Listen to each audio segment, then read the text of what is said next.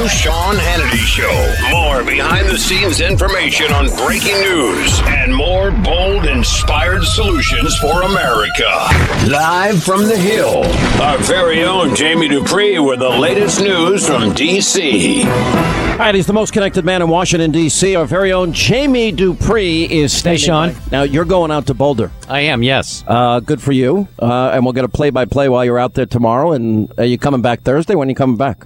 Hopefully I can be on that. I think I can be on the show with you before I even get on the plane. I got a late plane going out of Denver. Oh, nice. All right, that sounds good. All right, so let's talk a little bit about what we expect from the debate. We've had some changing poll numbers today. Overall, I think that Trump still leads when you look at the Real Clear Politics average, but in Iowa and one national poll now has Carson ahead. Yeah, just one national poll. I mean, it could be an outlier. Then again, it could be that the Iowa polls, 4 of them in recent days that have shown Carson ahead, maybe some change is occurring nationally. To me, it doesn't really matter at this point. My thought is, will Trump and Carson engage at all up on the stage? They'll be next to each other again tomorrow night. In the first 2 debates, I went back and looked, and they didn't really go at it. Trump was focusing on other people. Will that change at all? I mean, I don't expect Carson to go after Trump, but maybe Trump directs a little more of his fire at Ben Carson. I mean, Trump, every single time somebody is sort of nudged closer to him, has sprayed some fire at them, and maybe he turns his rhetoric a little there. Or, you never know, Trump might decide that it's a good night to punch on Jeb Bush and try to knock him out totally from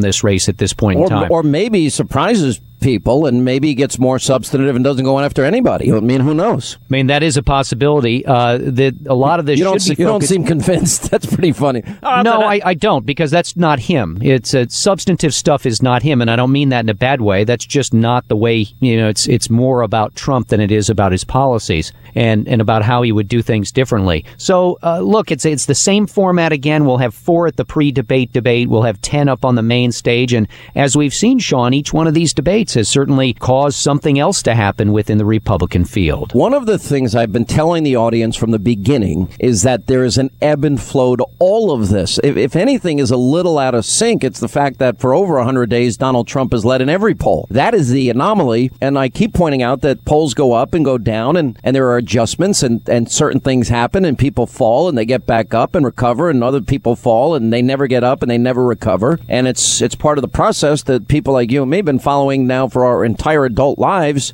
So none of this surprises me, and I would expect that there'd be more fluidity to the process as we move forward because, voters are now going to start really engaging. And we've got another debate 2 weeks from today, in fact, on the Republican side in Milwaukee. So we'll have 2 chances within 2 weeks to see everybody together. On the other side, 2 new polls that have come out yesterday and today nationally. Hillary Clinton, I think, in Iowa had a 34-point lead in one of them and a 41-point lead in the other. So I don't know if this is an indicator that she's really received a big bounce in the wake of not only the debate in Vegas earlier this month, not only the Benghazi testimony, but the fact that Biden didn't get in, the fact that Jim Webb and Lincoln Chafee got out. Maybe she's seeing her support really consolidate behind her right now. It's good numbers for her, both nationally and in Iowa the last few days. Yeah, but I mean, people are saying, wow, that's the greatest week of her campaign. And I just keep looking at it, and I'm thinking about the campaign ads, as I mentioned yesterday, that will come out of that hearing, which I think could be very devastating if they were done properly. And 1 week does not make a candidacy. Oh, no, it certainly doesn't. But,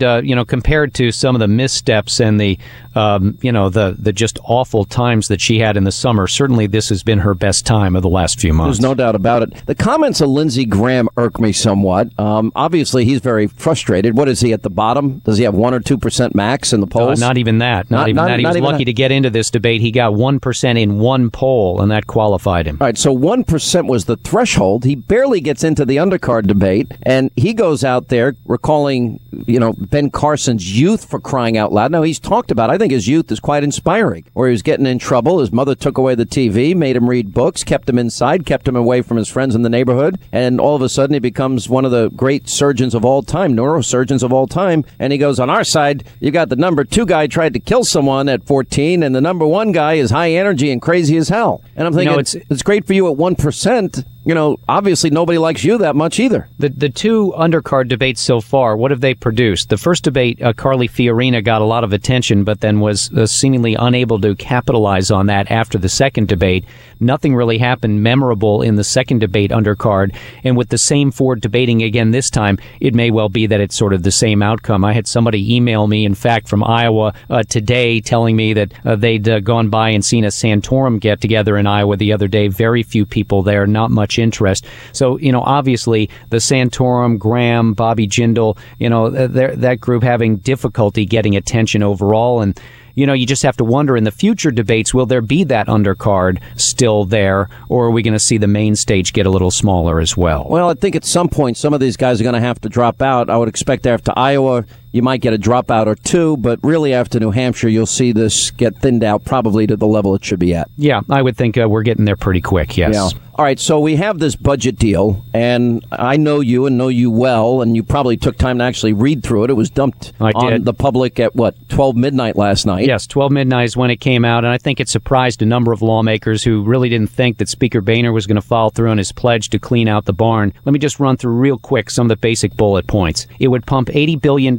more into the budget, the discretionary budget, that would be divided evenly between the military and domestic programs. It's a basic political deal here. The Republicans wanted more for the military. The Democrats said you're not getting that unless you give us more for domestic, so that's what happened. The extra spending would be offset by a series of one-time and also long-term savings in when it comes to entitlements. This is the second time now, if you include 2011, actually the third time in the 2013 budget deal, where the Republicans have been able to get reductions in spending without having to agree to tax increases from the Democrats. Now, obviously, a lot of conservatives, and I spoke to a number of them today in the hall from the Republican side, are not pleased with this on a number of reasons. They don't like the domestic spending.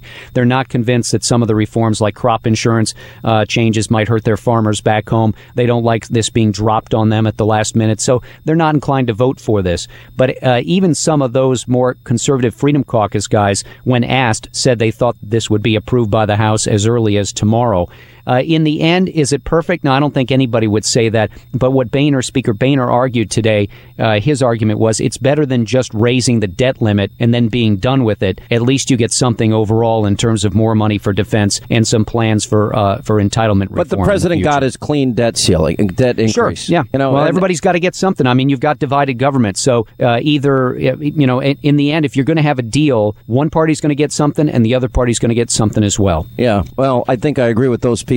What bothers me and frustrates me is they all go out there and they act like this is a big deficit reduction deal. And you know what? Deficit reduction, okay, but debt increasing continues. Sure. And so, yeah. Here, since 2011, we had that first debt deal, remember, at the last minute? Then in 2013, we had, very similar to this plan, the so-called Ryan-Murray deal, negotiated by Paul Ryan and Senator Patty Murray, the Democrat of Washington State. And so this deal is a lot like Ryan-Murray. Since the 2011 debt limit deal, the federal budget deficit was at $1.09 trillion in 2012. It dropped to $680 billion in 2013, dropped to $483 billion in 2014, and down to $439 billion in 2015. I'm not saying that these deals did that there's a direct link, but you can see that the yearly deficit is still there, but it has come down. During that time frame, under this plan, the discretionary budget, which is everything except Social Security and Medicare, everything except the entitlements, it's not even a third of the budget anymore. This is the part that Congress directly can pay attention to each year. The discretionary budget will, under this plan, have gone from $1.043 trillion to $1.070. So it goes up $27 billion in 6 years. And really, when you get down to it, that's not that big of an increase. I know that it's not exactly what Republicans want, but when you look at it, I think some of the GOP would argue that they've been able to hold back on what it would have been much bigger increases. And frankly, these numbers actually, Sean, are less than the 2011 budget that was put forward by Paul Ryan. All right, so Paul Ryan was critical of the entire process. John Boehner had a press conference today and agreed with Ryan, but Ryan has been pretty silent on the deal itself. Do we know where he stands? No, I think a lot of people expect that he might vote against it. I did think it was somewhat ironic to hear him say in the hallway that he didn't like the process of this when it was pretty much identical to what had gone on 2 years ago. The only difference was we knew that he was negotiating with Patty Murray over a lengthy period of time, just at everybody kept their mouth shut and really didn't leak anything out. The difference in this one was people knew that Boehner was trying to do it, but a lot of people had sort of said, he's never going to get that done. And then suddenly the final product was dumped out. But if you look at this agreement today, the Boehner White House agreement versus Ryan Murray 2 years ago, I'd argue that they're pretty much the same type of framework. So and this is pretty much a 2-year deal. So this this takes us to the end of Obama's presidency. Yes, and into the next one. So what it does is it sets the top line number for how much could be spent